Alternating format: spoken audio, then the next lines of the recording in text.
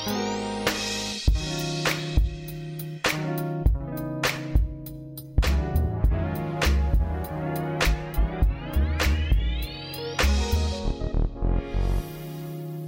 good morning, Efi. So pleased to have you with us this morning. Hi, Sabine. Thank you so much for having me today. And maybe I can try with you some of my French. Oh, can't wait. Bien sûr, Efi. That would be wonderful. Alors, tu sais pas que moi, j'ai vécu à Strasbourg pour 4 ans et puis à Montréal pour 5 ans. Oh, c'est merveilleux. 5 ans à Montréal et 4 ans à Strasbourg. Oui, parce que je suis mariée avec un diplomate. Alors, on a déménagé 2 fois dans des pays francophones. C'est merveilleux, c'est merveilleux. Ça fait 30 ans que je suis à Londres et donc, généralement, les gens me disent que mon français, c'est du franglais maintenant. Franglais. So it's so great to have you with us. I mean, our, audience is probably more Anglophone. I'm sure there would be a few French watching as well, but such a pleasure to have you with us this morning. And I would love to start talking about who you are, Efi, because I know you're #1 independent influencer. I read a lot of your content on LinkedIn. I follow you on Twitter. So I'd love to introduce yourself to the people who are going to watch that webinar. Thank you so much, Sabine, for the opportunity. It's kind of, how can I say? It's kind of embarrassing to present myself, but let me pick on some pieces from my life. I'm Greek in origin. I grew up and studied in Greece, and then I continued my graduate studies in the US, a Ph.D. in finance, and then a career on Wall Street in New York for about 10 years. Then I moved into the hedge fund industry for a couple of years. As I mentioned before, I got married to a diplomat while in the US, and then we had a family, we have a family, and we started traveling the world, and I worked in different capacities in different areas. I also worked in academia while in Canada, teaching at McGill University. And my last stop or final sort of stop has been in Switzerland. I've been here for 7 years, and this is where I decided to leave corporate life and dive into innovation and disruption in financial services, which was clear to me that was the right place to be. And I developed my expertise in FinTech by really reaching out and covering all the innovations that were going on in financial services, with some focus, I would say, in capital markets, innovations, and wealth management, because I understood that better. And that brings us to today. I am in Switzerland, as I said before, and I do a lot of work as an influencer and a thought leader in the industry. And I'm sure we'll have opportunity to touch on more specifics as we speak. Absolutely. So one of the questions which come to mind based on what you just said, Efi, is when you look at Geneva, when you look at Switzerland, when you look at Zurich and Zug maybe, how is innovation popping up across Switzerland? Do you think there is a strength on the FinTech, wealth tech? Where is the strength coming from in Switzerland? You know, Switzerland always ranks top, if not the #1 overall in innovation, you know, in the usual innovation indices. Yeah. And because of that, there's a very high expectation for Switzerland, and clearly it hasn't met that standard in general in the FinTech front, or in the FinTech boom, if you want, of the last at least 5 years. There's definitely other hubs that rank much higher. Having said that, in this subspace of what I would call blockchain for finance, which comes out of Crypto Valley, definitely there, Switzerland is one of the biggest hubs. And again, it's an example of how an ecosystem works, which is you need the regulator, you need the private sector, you need the capital, and you need an international outreach for the recipe to work. And that is what has happened really in the crypto, the so-called crypto sector. And it has not happened in FinTech. Having said that, in the FinTech sector, I would say that the strength here in Switzerland is more in the RegTech subvertical, which is related to also, data analytics and so on. So that's at a high level where Switzerland stands. Interesting. So the reason why I reached out to you, Efi, is I read your recent article and saw some of your content on YouTube as well. Efi has a channel on YouTube where you were talking about sustainability and sustainable investing. And so I wanted to ask you, why is sustainability becoming such a major topic today? As of 1st of January, I've seen so many companies reaching out and asking questions about it. So I just wanted to hear your point of view about it. It's innovation happens or gets adopted, I think. But before, what precedes is there's a shift in the narrative. Mm-hmm. And that shift in the narrative has happened around sustainability. And that's why we're seeing in many, by many metrics, in many parts, change around sustainability. I was looking at some concrete figures around flows in ESG funds. And Calastone was reporting that in December 2020, ESG net inflows surpassed 1 billion pounds, a record number. That's just one example. There's many more such examples. You see the interest. So there's definitely a shift in the narrative, but I must say that we're really early in this process of integrating the narrative around sustainability really into our life. We have a big gap even with respect to our consumer behavior. I think that we are more advanced in terms of our consumer behavior and our awareness around sustainability when we shop for food, for clothes, and so on. We are much more aware and we make choices that are in alignment with sustainability more than in investing. Yeah. So interestingly, I work with insurance companies, and what I see in insurance is questions being asked around climate change. So how that combination around climate change and sustainability comes about and how we can change people's behavior. A lot of questions around carbon footprint as well.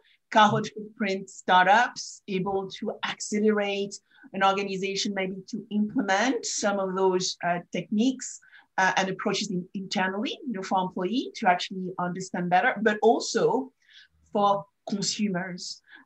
Have you seen a similar pattern around that trend around climate change and carbon footprint requests? Definitely. I mean, just this past month in one of my content pieces, I was looking to see which are the climate FinTechs. There was a great report out there that I was reading, and they were identifying in different areas, climate fintechs, other ones are in banking, like aspiration, or others are in trading or in analytics and so on. So there is a space that is appearing and shaping up, if you want. I can imagine that soon we will have even VC funds that are exclusively focused on climate in different ways. It can be energy and so on. But climate fintech is in itself now already a space.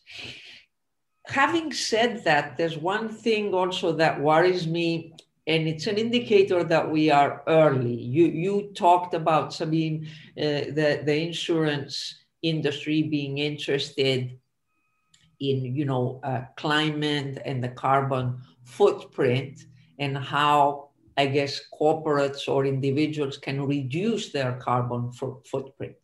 But at the same time, what we are seeing is a lot of businesses or startups offering services to trade credits, right? Absolutely. So we need to get over that. I mean, of course, at this stage, it's a good thing. It's a good thing. For example, I saw the other day a marketplace that is focused on linking small farmers, like a collective, to large corporations, and the small farmers can give their carbon footprint credit to the large corporations, because essentially it would go to waste, so to speak, if they didn't have this platform. But we really need to change that. Finding the right balance, right?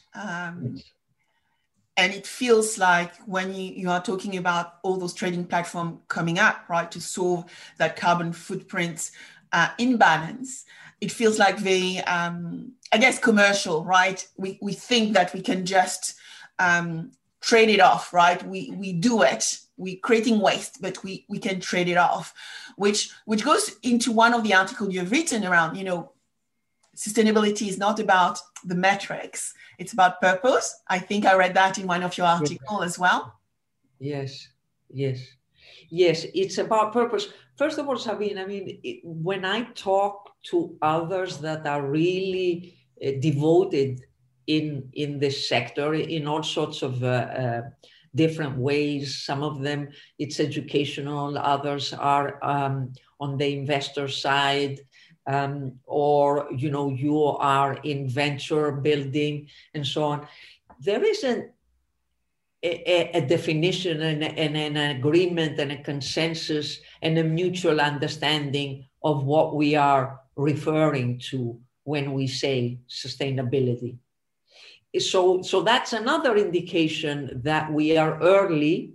We are, we've moved and we're ticking boxes, and maybe we're getting accounting, and maybe we will get it right with data analytics for ESG funds, because that remains a very big problem. When I talk to asset managers that are really focused on ESG investing, they are obliged to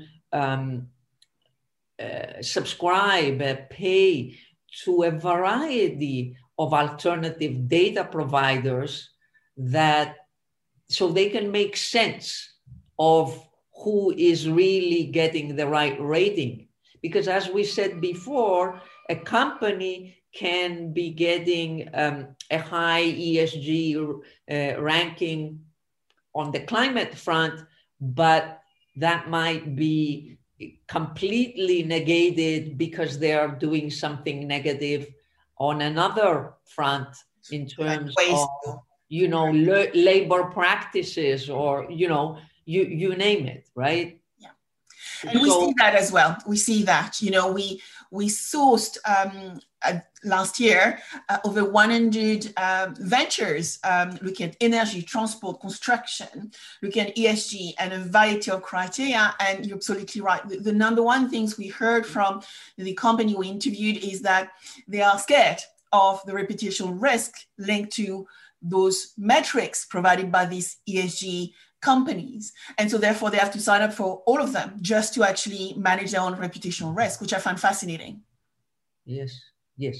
And also, you know, we have to realize that what the ball has started rolling in the public markets, right? We have, you know, BlackRock, you know, leading and making these big announcements and actions, which is very important.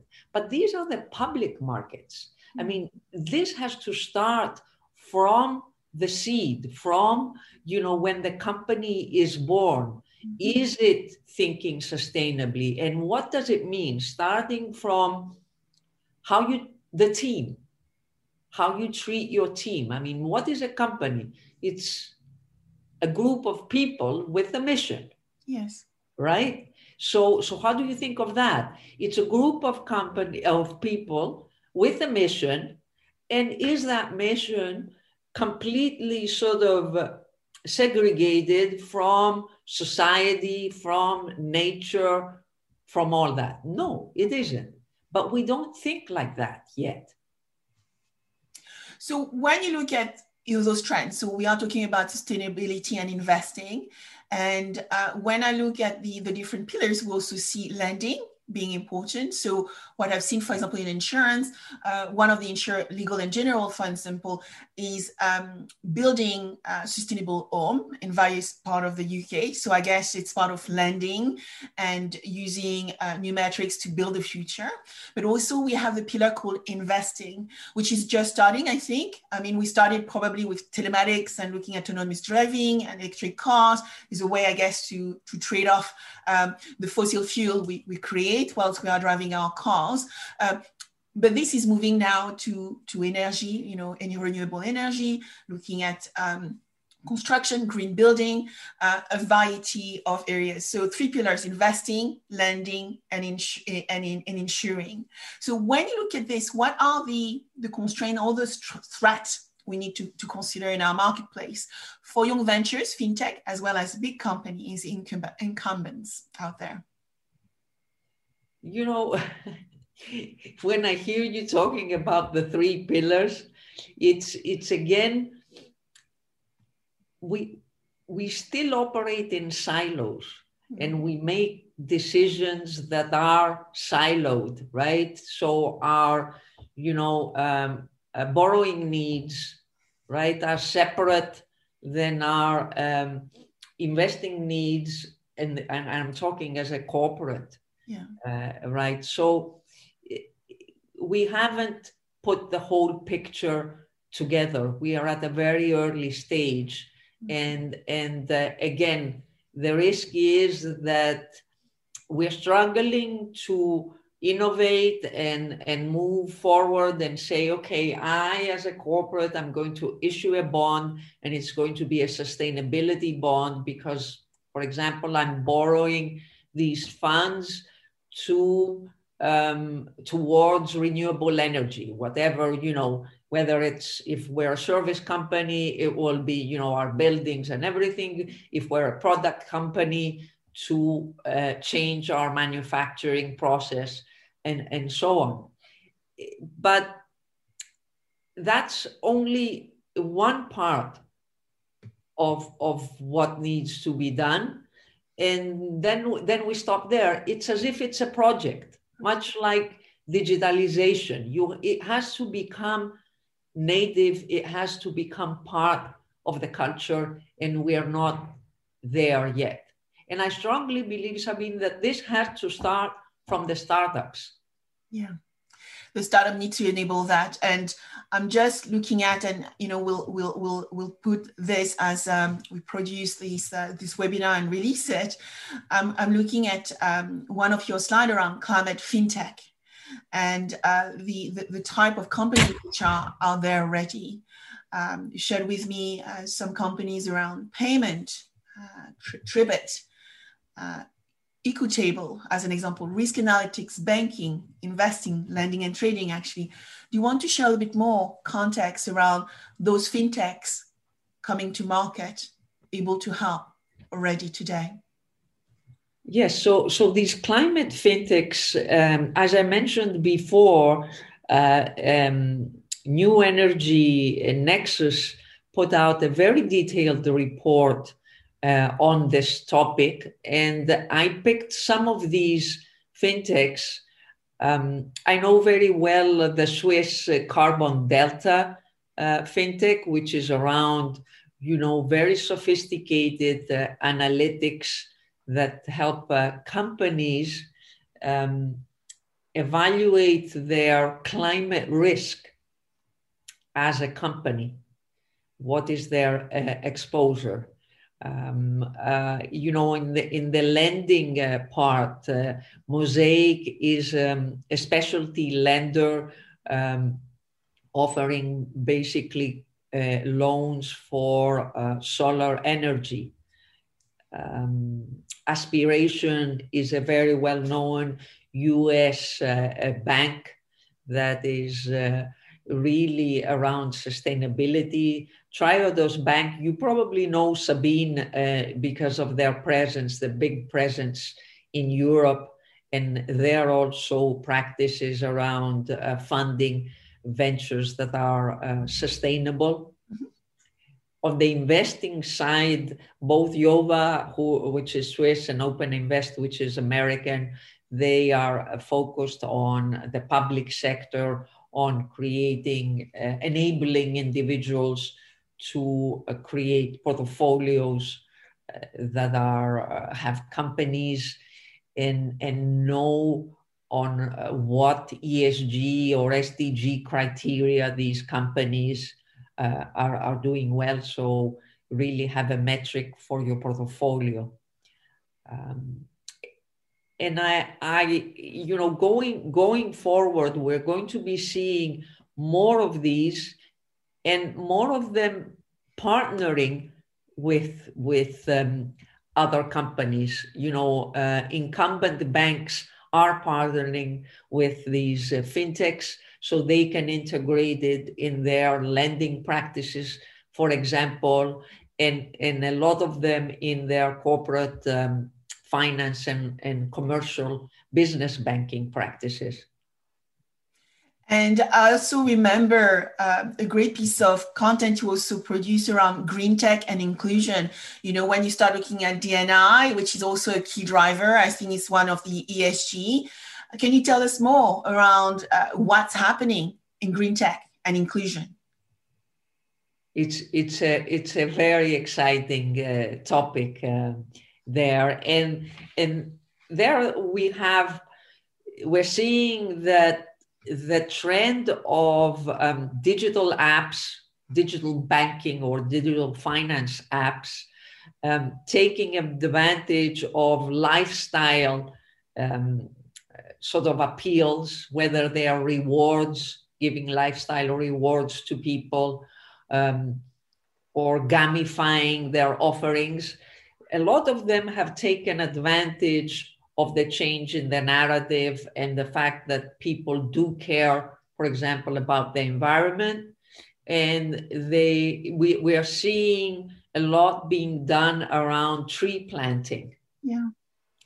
And the most successful one, and at a large scale, is Ant from China. They actually started a project. It's a non-profit project that they piloted because they're a little bit like Google. They pilot a lot of, new services, every 2 weeks and see what works and, go through the agile feedback loop.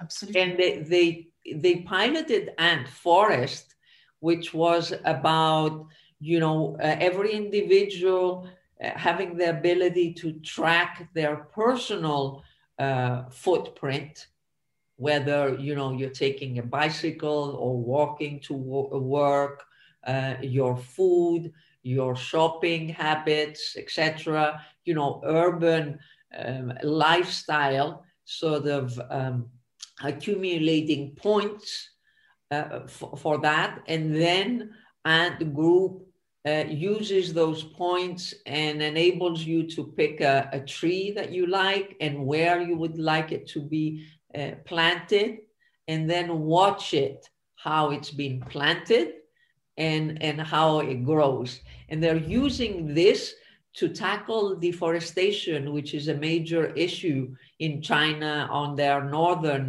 borders. And that way they're creating a community, they're creating jobs at the borders and so on. So you see, how you create something that has a specific sort of mission, but it has a lot of economic value. And when I say economic value, I like to distinguish it from the financial value, right? It's that intangible but economic value that is there. Which is fascinating, right? Because they are enabling the users to be far more aware of their carbon footprints, but then because of that, they also enabling, this management of greenhouse gas emission in a very, very, as you said, economical, balance with value way, which is unique, I guess. Yeah. And even creating a digital connection between the person in the urban setting, the person that is on the border and is planting the trees. There's a connection there. Which is interesting, yeah. Which takes me to, when you look at the FinTech, green tech, climate tech business models, when we started with FinTech, InsurTech, we looked at, the challenger, the bank challenger, the InsurTech challengers. We talk about payment innovators. In my case, we talk about underwriting innovators, or claim innovators, focusing on the value chain of the organization. Then I think now you start looking at organizations focusing on some of the UN SDGs drivers, like no hunger, no poverty. So I guess it's about banking for the underserved or insuring for the underserved. Do you see a change in the business model of the FinTech coming to us with all this climate change and sustainability trends? I think still we're struggling with the business models, clearly. We are struggling because it's clear that the SaaS model has made it very difficult to create a moat and very difficult to scale. In my opinion, and this is I'm starting to think about this.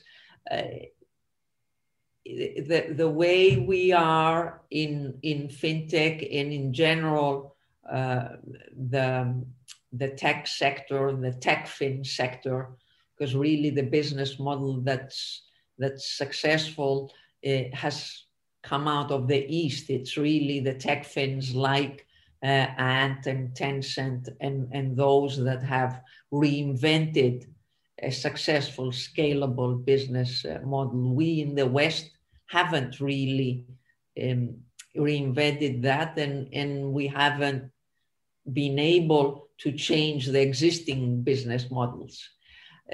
So Sabine, honestly, going forward, and this is more like a 5-year horizon, I think there is definitely a need to change the financial incentives the way we have them today. Yeah. We need to have hybrid incentives.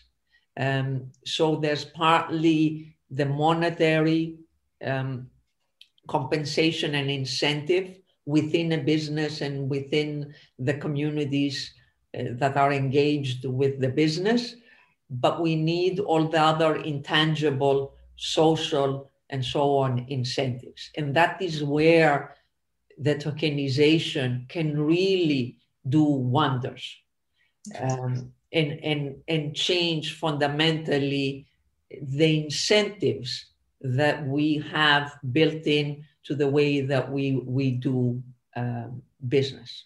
Can you tell us a little bit more about what tokenization is? Yes, surely. So tokenization, I'll try to explain it while everybody thinks it's cryptocurrencies. Yeah. Tokenization is about being able to digitize something that is valuable, whether it is a tangible or an intangible.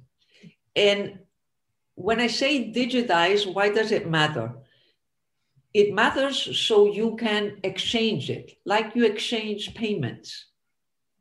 So similar to the ease in which you can exchange a payment for a service or which is intangible or for something tangible, you know, food or whatever, we want through tokenization to be able to exchange a package that contains something tangible and something intangible.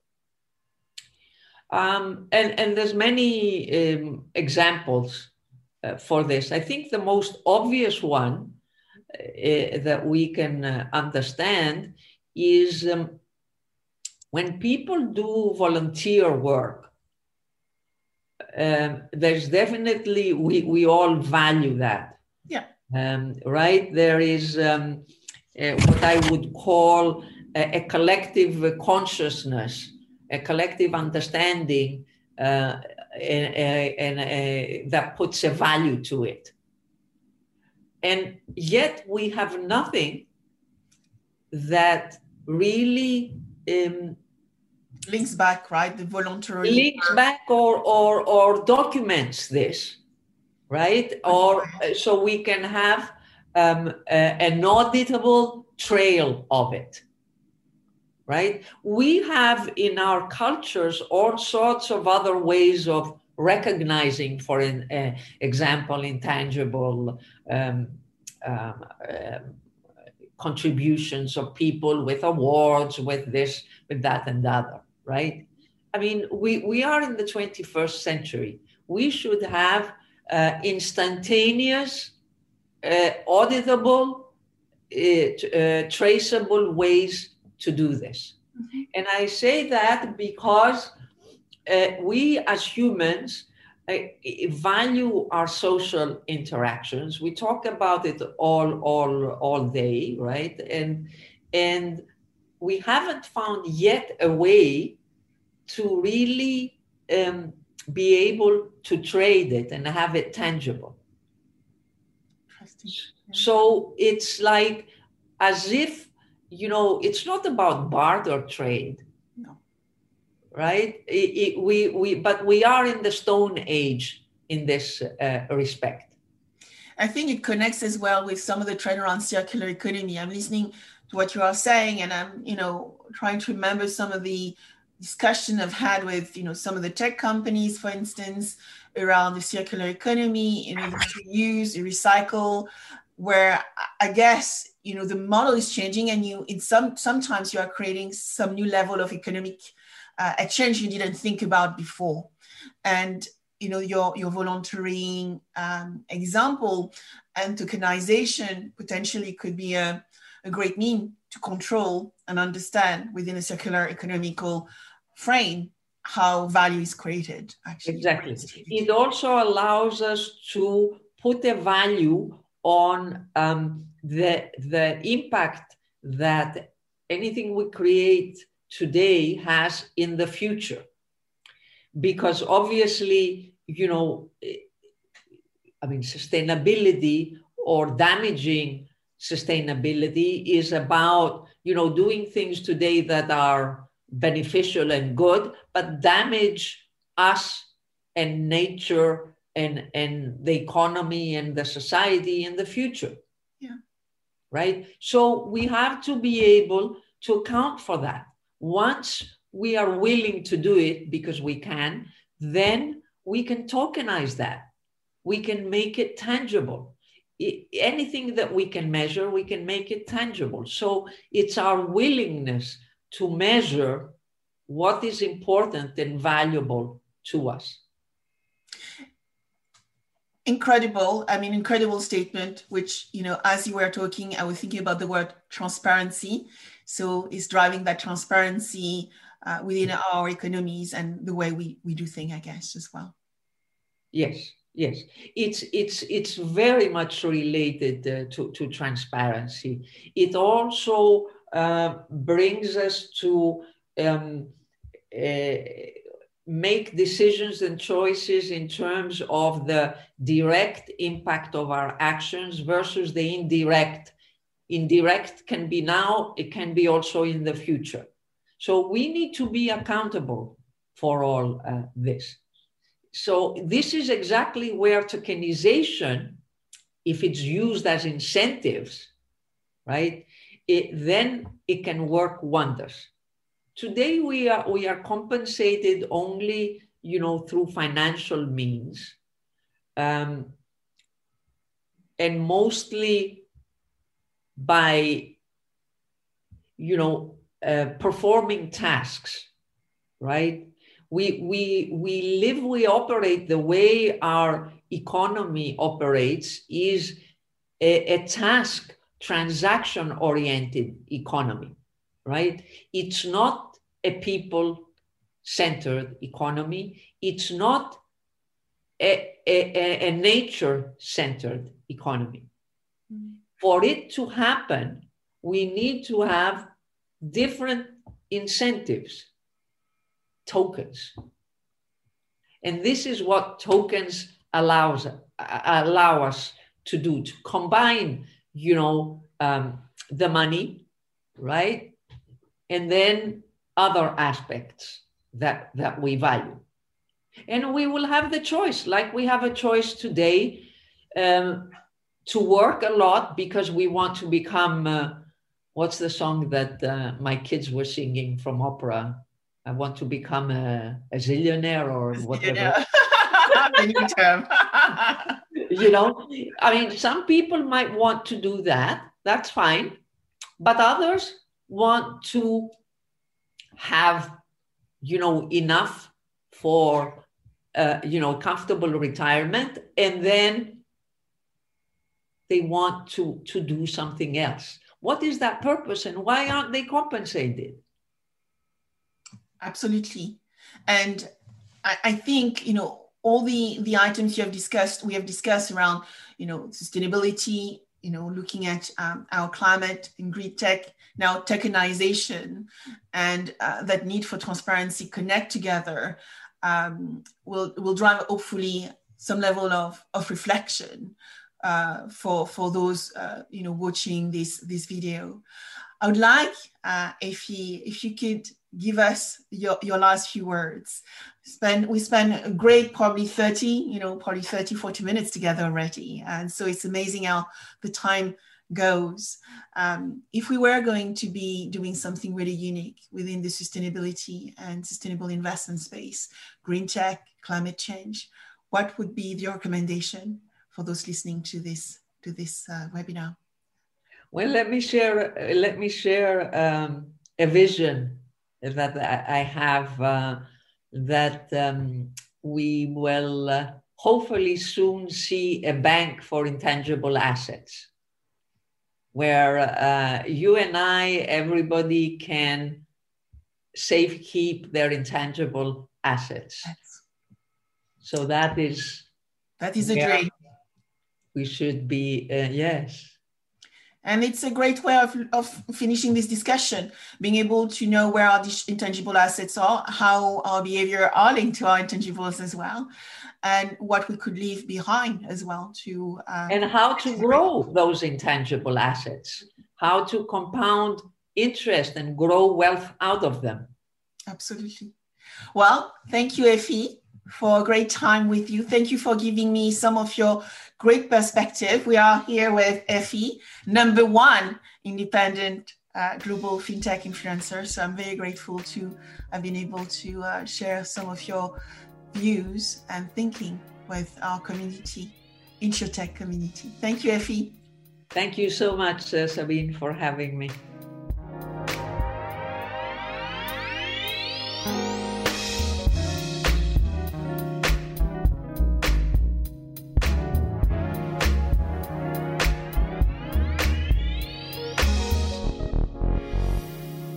If you like this podcast, subscribe now, share with your friends, and if you enjoyed it, please give it a 5-star review.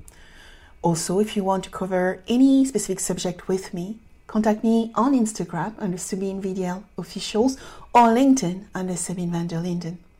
Thank you.